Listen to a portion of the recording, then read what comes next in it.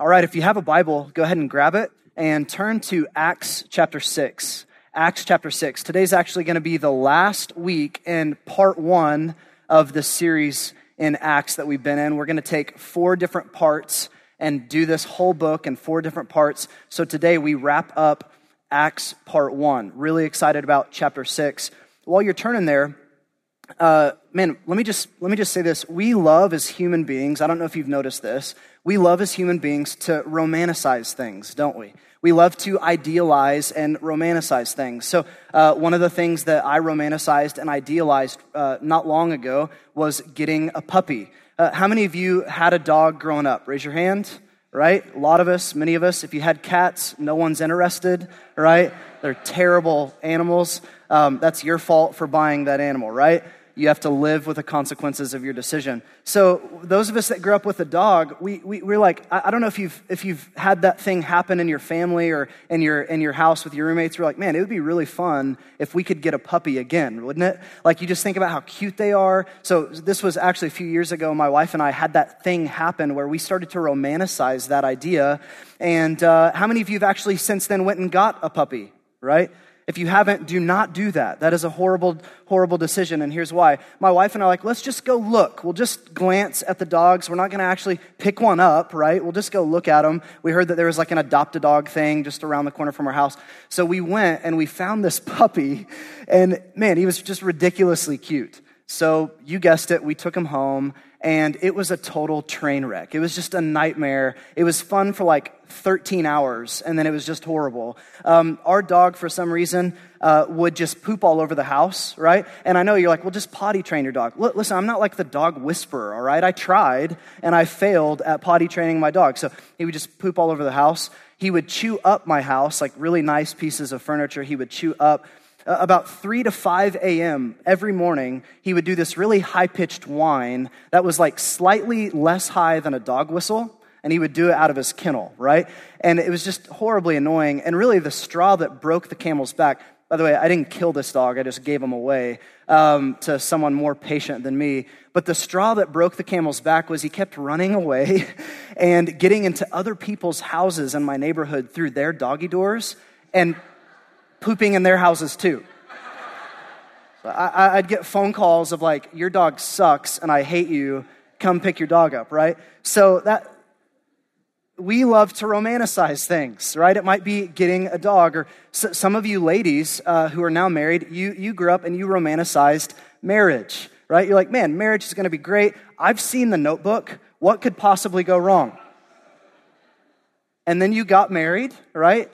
And let's just be honest, like his breath stinks and he passes gas underneath the sheets and then like pulls the covers over your head like a junior high kid, right? And he's just nothing like Ryan Gosling at all. It's just a horrible, right? So we take things that we think are going to be beautiful, and they are oftentimes beautiful, but often not in the way that they think they're going to be. We do this with all sorts of things. We do this with certain lifestyles or singleness or marriage. We do this with various places to live. We do it with various historical time periods. Like, wouldn't it be great to live 300 years ago when life was more simple and you only had to travel to the river 48 times with a bucket of water to take a bath, right? I mean, it was just very simple and beautiful in those days. So here's what we do. We romanticize and idealize things. And one of the things that Christians are really good at romanticizing is the early church.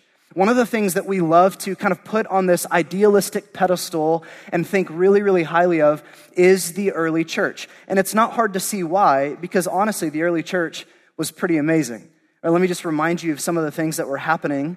In Acts chapter 2, we see the Holy Spirit of God coming in power on the early church and filling them with fullness and with authority to carry out ministry. We see signs and wonders and miracles happening left and right. There are dead people coming back from the dead. There are people that have been lame for over 40 years that are now starting to walk.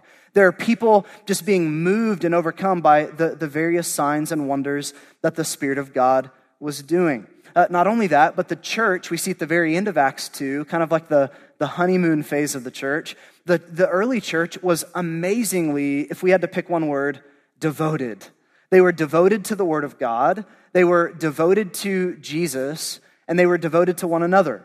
right? So they were actually gathering daily and gathering weekly in the temple. So every day in house to house, and then weekly they're gathering together to worship Jesus. I mean, they're just amazingly devoted to this thing called Christianity and to Jesus. And you know, we talk about here at Frontline, we talk about like a regular attender is someone who shows up about twice a month, right? So there is a little bit of a disconnect between us and them. They were just incredibly devoted. We see in the book of Acts at the end of chapter 2, just people repenting of sin and turning to Jesus by the droves.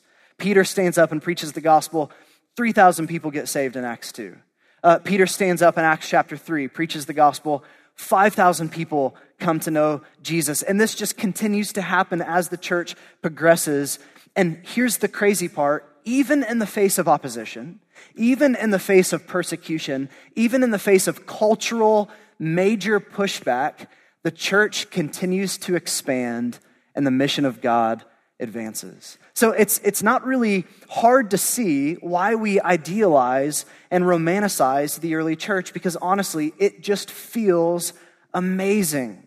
Right? Those were the good old days. That was when God was really at work. Well, let me just tell you that chapter 6 is so beautiful because what Luke, the author of Acts, is going to do for us is he's going to actually help us see that the early church, although there were some beautiful things happening, it was incredibly messy and incredibly broken. I love that Luke is not going to give us a revisionist history of the early church. I mean, think about it. He doesn't have a lot of space to write. He's handwriting this history of the church, and he chooses to include some things that if you and I were writing, we probably wouldn't include in the story, but he does so for our benefit. He doesn't do plastic surgery on the bride of Christ and fix her flaws to present this thing that isn't real, that isn't actually the way it was. He's going to show us all the flaws and all the nitty-gritty details of the early church. So if you're with me, go to chapter 6, look at verse 1, and we're going to read all the way to verse 7.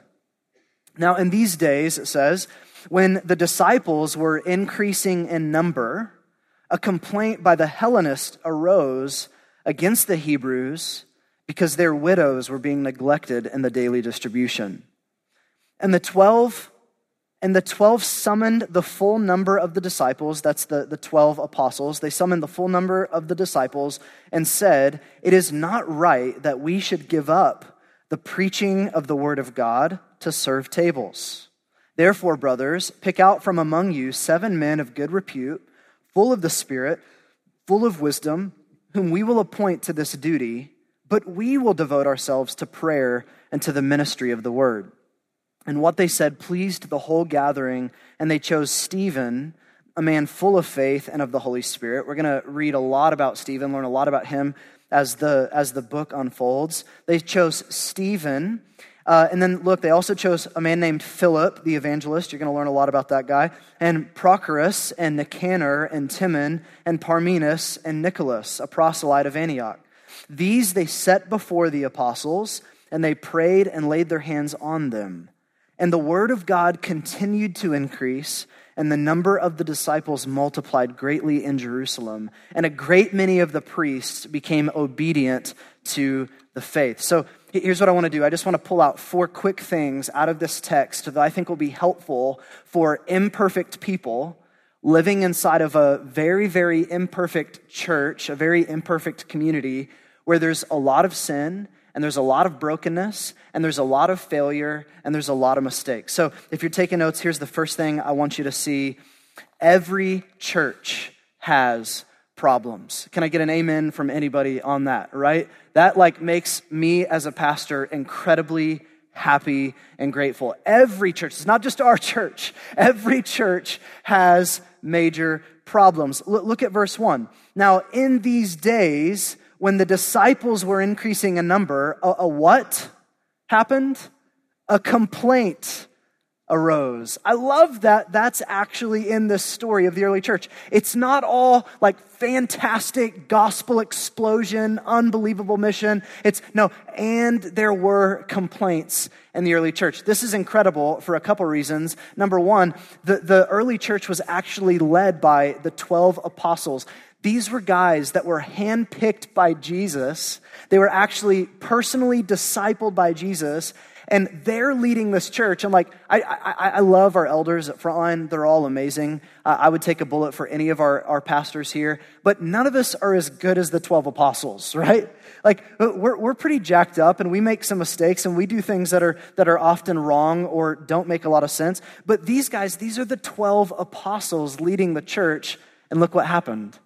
There's a complaint that arose underneath their leadership. And listen, this complaint wasn't just kind of a minor complaint like, the coffee's gross and I don't like the color of the carpet. I mean, this is not like your typical church complaints. Or like, the parking is horrible. Yeah, the parking is terrible. All those things may be legitimate, but actually that's not the complaint. It's not a preferential issue.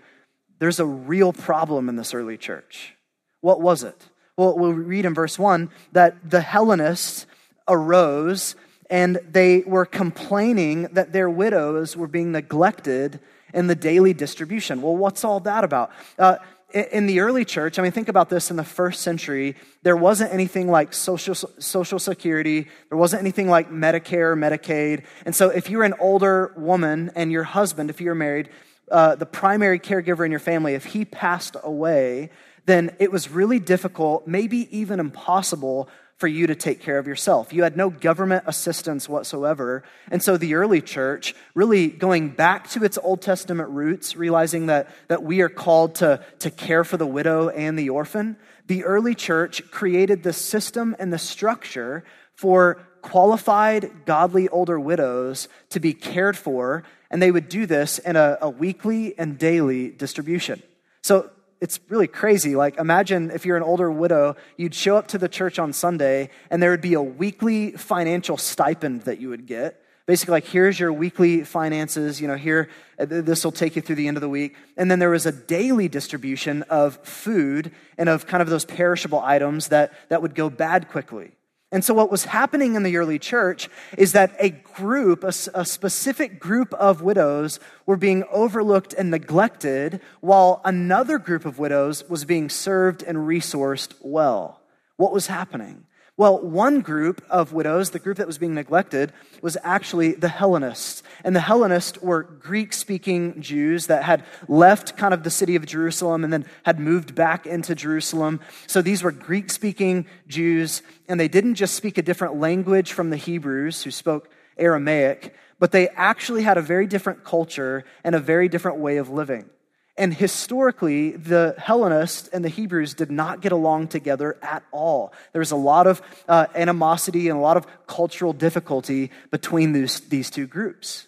So the fact that one particular group of widows is being overlooked, some scholars have said actually what was happening is that these Hellenist widows, they were actually being treated from a racist standpoint, and the leaders in the church were kind of bent by this racism, and they were overlooking these ladies who were qualified, godly women that should have been helped. They were overlooking them and only caring for their own, the Hebrews. So some scholars will say, yes, it was racism. Actually, what was happening is the early church was sinning big time here. And then other scholars, they're going to say, no, it wasn't sin, it wasn't racism. It was just the fact that the church had grown so fast and so rapidly, it had become so complex and messy that the systems and structures were starting to break and new systems needed to be created. So either way, I don't know which one is right. Either way, whether it was a horrific sin on the part of the leaders or if it was just a giant mistake on the part of the leaders, there was a major problem in the early church. And literally, there were widows that were going hungry because of this problem. Now, here's the point that I want to make to you, and there's a lot of different directions we could go with this, but here's the point I want to make to you, that if the early church had problems, if they experienced difficulty, if it was tumultuous for the early church, then listen, it's going to be messy for you and I as we try to do this thing called the church. It's going to be messy. It's going to be tumultuous. Things are going to happen that are sinful. People are going to be offended. People are going to fall through the cracks. People are going to be overlooked. People are going to be burned. People are going to be hurt. The church is filled with problems. Here's why. Because the church is filled with people, and people are filled with problems. Sometimes those problems are sinful, and sometimes those problems, they're just mistakes. But you and I, we're both sinful and we're human and we make mistakes. And so the church is filled with problems. In fact, a church that doesn't have any problems doesn't have any what? Doesn't have any people, right? So that'd be a great church to go to, except the second you did, you screw everything up, right? So every church with a human inside of that church is going to be messy. It's going to be broken. And attempts at community, the more you try to do what the Bible actually calls us to do, it's going to be really, really hard and oftentimes really difficult. I think about, for me, when I got married to my wife and moving from being engaged to being married, and that's like a smaller scale of trying to do community, right? It's like, okay, there's all these commands in the Bible, these one another commands, and all of that felt really easy when I was engaged, and then I got married, and we went from one sinner living in my house to two sinners living in my house, and the only other person that's more bullheaded than my wife is me.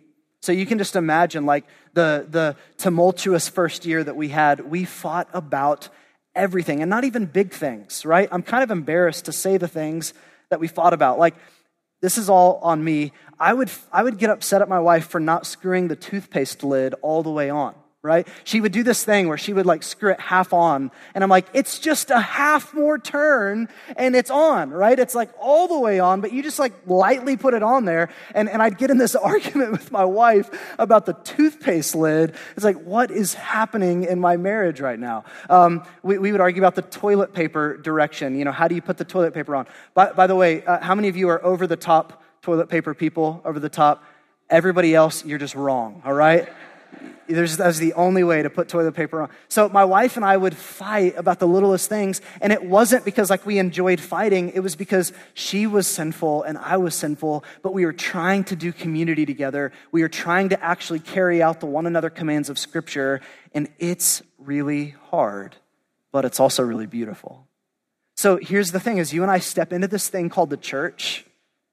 And by the way, when Jesus saved you, he didn't just save you from sin, but he saved you into the church. So as we step into this thing called the church and we try to actually carry out this mission that God has given us to make disciples who make disciples, to love God and love people and push back darkness, as we try to do this, it's going to be messy. It's going to be broken. Things are going to happen because every church has problems. And that leads me to the second thing that I want you to see. Number 2, if you're taking notes, stop loving the ideal church and start loving the actual church.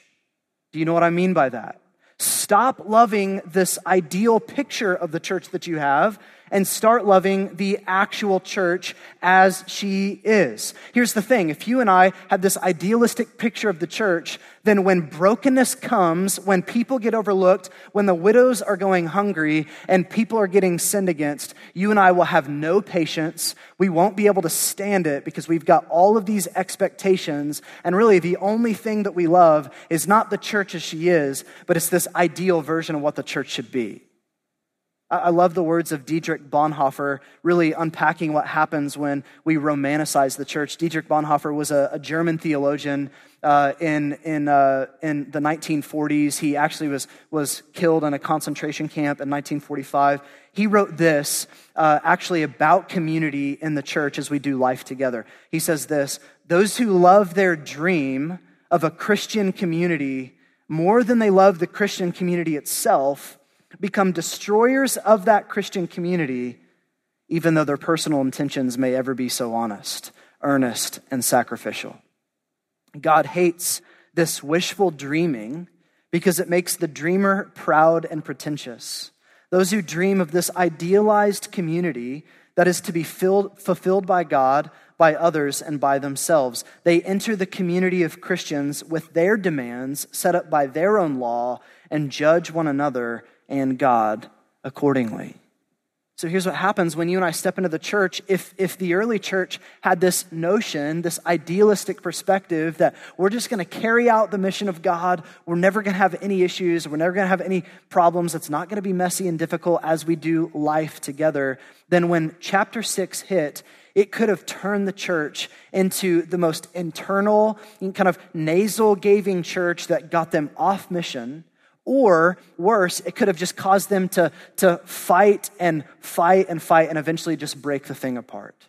Instead, what happens in the early church is we see this reality that everybody's got their keys on the table and they're saying, look, we're not going anywhere. And let me just point out, like if you're in the early church, where exactly would you go, right? I'm done with this church. I'm going to go to First Baptist Antioch, all right? That church does not exist. There is one church on the planet.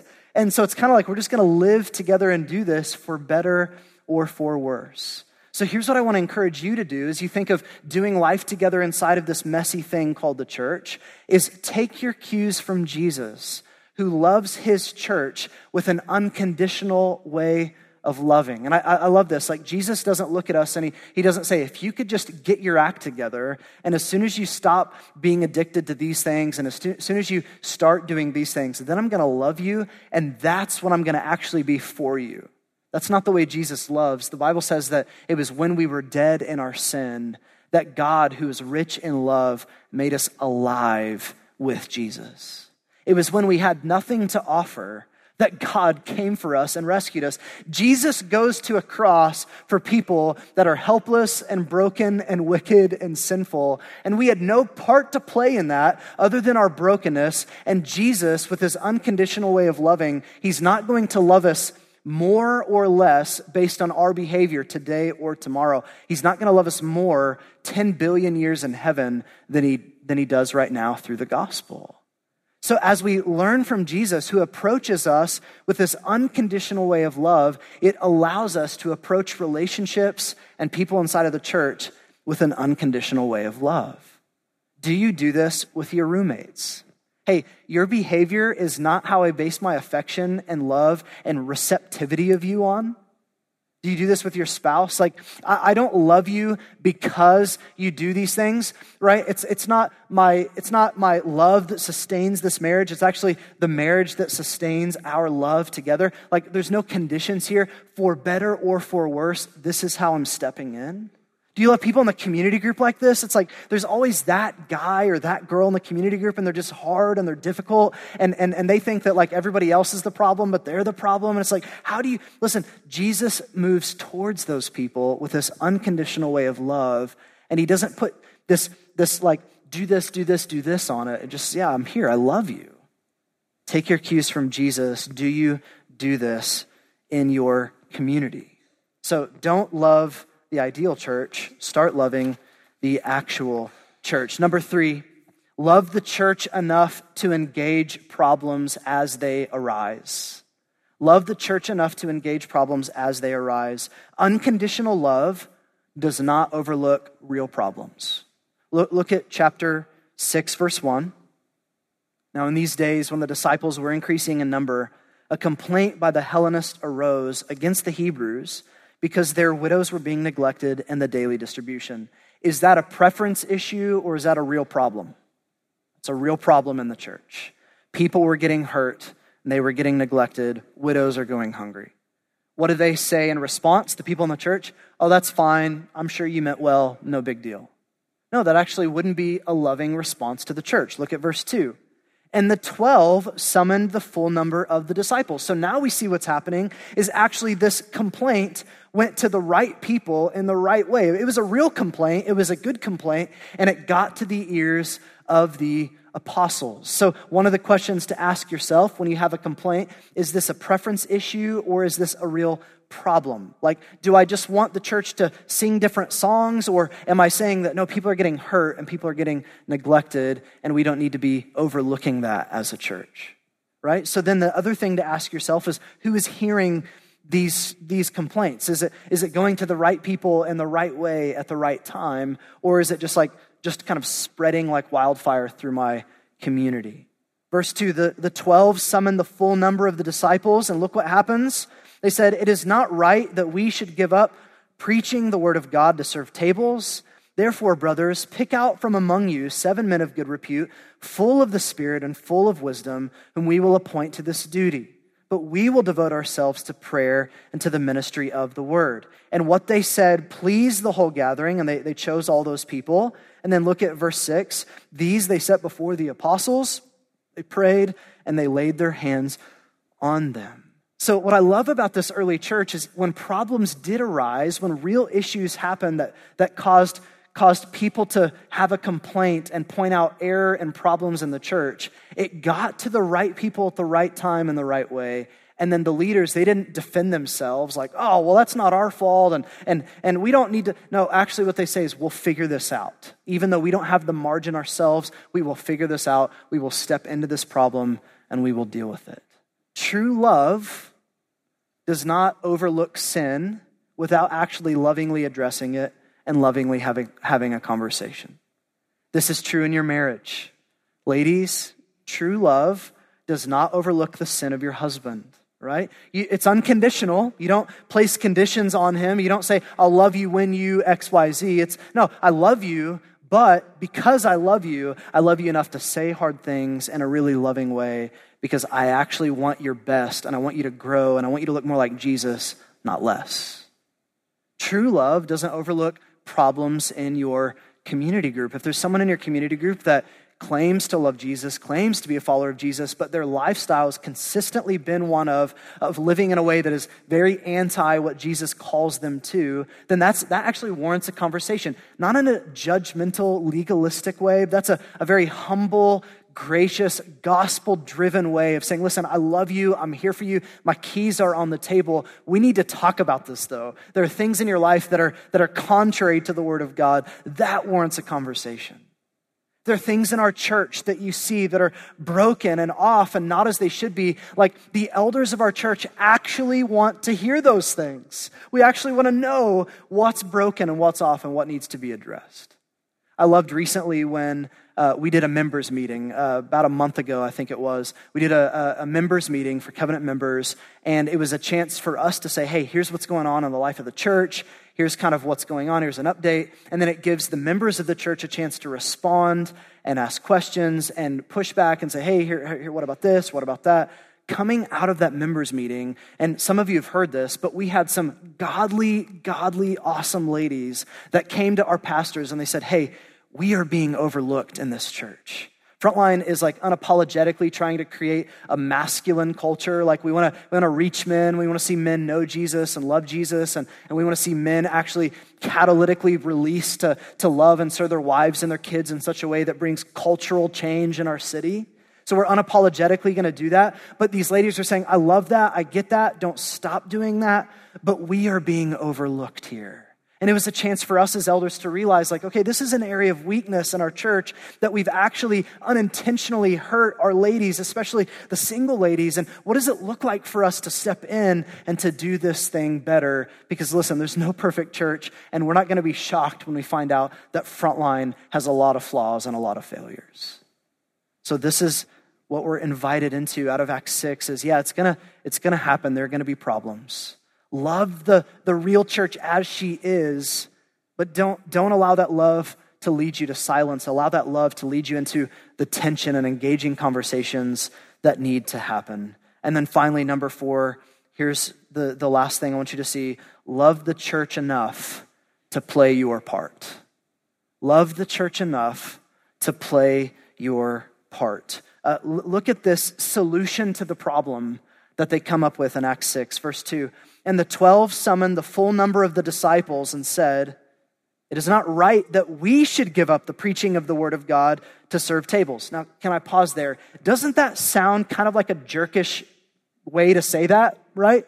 Like, you expect me to serve tables? No, I'm going to pray and preach. Don't bother me with that stuff, right? That's what it sounds like. But that's not what they're meaning. Read on, I'll explain. Verse 3, therefore, brothers, pick out from among you 7 men of good repute, full of the Spirit and of wisdom, whom we will appoint to this duty. But we will devote ourselves to prayer and to the ministry of the word. And what they said pleased the whole gathering, and they chose those men. Now, here's what I want you to see in this passage. This is so great that it's not that the apostles are thinking of themselves as, well, I can't serve tables. I'm an apostle of Jesus, right? No, Jesus sat down and washed their feet and gave them an example of sacrificial service. And then he goes to a cross and gives his life away for people that didn't deserve it. These apostles got the point. It's okay. We can posture ourselves in humility and serve. What was happening? The church had grown, some scholars estimate, around 14 to 15,000 people at this point in Acts. And the apostles are trying to do everything. They're trying to preach, and they're trying to spend time in prayer, and they're trying to disciple people, and they're trying to open up the Bible and train, and they're trying to serve widows, and they're taking care of things, and they're wearing multiple hats. And the complexities and the problems got so great that they realized we can't do this on our own. We actually need the church to be the church, and for the members of this body to function as real members, because get this, pastors are just one part of the body. So Ephesians chapter 4, it says that God gave pastors to the church to equip the saints, that's you, for the work of ministry. And so what we see happen is actually the church comes to the apostles with a problem, and part of the solution is for the church to step in and select men and to embrace a new aspect of ministry and fix this problem. Underneath the leadership, underneath the oversight of the apostles, but the church stepped into new roles of ministry. Here's what I so desperately want for Frontline. I think we have this thing that happens because Frontline tends to, as you come through the doors, it's like, well, they must have everything together and they've got coffee and it looks like everybody's giving and they're paying for their facility somehow. So I'm sure like people are engaged and things are just happening and there's people in the kids ministry. So obviously this is a big church and they don't need my help. Not true, not true, not true, right? It's scary because everybody thinks that. So then like nothing actually, we're like, no, we actually need your help. And there are a lot of things that you as members or attenders, you see and you notice, and you say, man, I wish this was different. I wish this was better. I wish we could really grow in these things. And I just want to say to you, that might be Jesus' loving invitation to you to actually embrace a new ministry. Some of you are like, man, the kids ministry is a train wreck. It's so hard. Well, listen, like we get that, especially in our South Oklahoma City congregation and our Edmond congregation. It's like someone kicked over a baby anthill and babies are just going everywhere, all right? And so as the church grows in complexity, we don't need more complainers. We need more like contributors to the problem. You go, man, like it's so frustrating that you'll have such a small staff and it's so hard to get in touch with anybody. And it's like, well, we actually need people to give sacrificially to the mission of God. Like there are so many things that I could say, but if you don't know where you fit, if you don't know if there's a need, let me just say over and over and very loudly, we have needs. We need you to step in. This is a very messy but beautiful thing. And Jesus isn't just asking pastors to accomplish his mission. He's inviting all of us into both the proclamation of the gospel and the demonstration of his kingdom. There is a place for you somewhere. We need your help, right? There's like one person really excited, like, yes, thank you for that. I love you, whoever you are, right? We need every member to play. So let me close with this. Some of us today, looking at chapter 6, some of us, if we're honest, we need to repent of living on a quest for the ideal church. Some of you are looking for the ideal church, and especially in the Bible Belt, weird post-Christian culture of Oklahoma, we've gotten really good at church shopping and church hopping. Right? Do they have the music I like? And do they have the preaching I like? And do they do this thing? Right? So we become very good at viewing this church really more like a cruise liner than a battleship. Do you know what I mean by that? Like a cruise liner, why do you take a cruise? You take a cruise so that you will be served like crazy. You take a cruise so that you will be entertained. You take a cruise to be fed. When you take a cruise, it's all about you. The church is not a cruise liner. The church is a battleship. Jesus has launched us into mission into this world, and we are here not to be entertained. We're here for the mission of God so that people that don't know Jesus will come to know Jesus, so that people that are far from God will be brought close to God, so that people who are in darkness will be brought into the light. You have a role to play in this, and some of you today, Jesus wants you to repent of going on that weird quest of trying to find the perfect church. It doesn't exist. Love who she really is, not who you think she should be.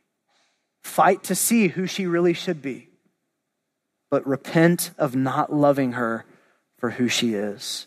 And then some of you, if you're to be honest, you would say, yeah, but Andrew, it's really hard for me to love the church because I've been burned and I've been hurt so many times. And I'm afraid, and this is true of relationships, this is true of those of you in marriage, this is true of those of you that are single. It's hard for you sometimes even relationally if you've been hurt to give your heart away, to be vulnerable, because to be vulnerable means that you have the possibility of getting hurt.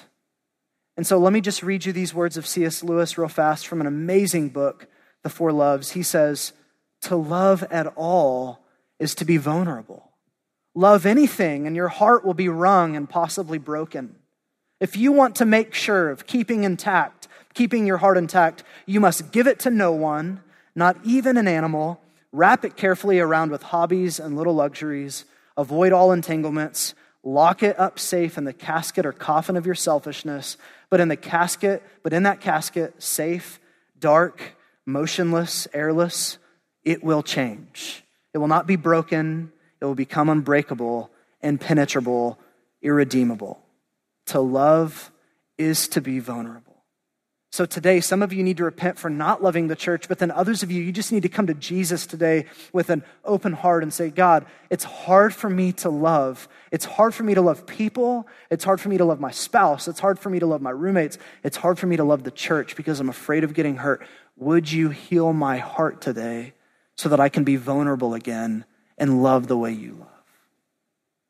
And the greatest example of this is Jesus, who came in the most vulnerable way, didn't stay in the safety of heaven, but stepped into the messiness of your life and my life.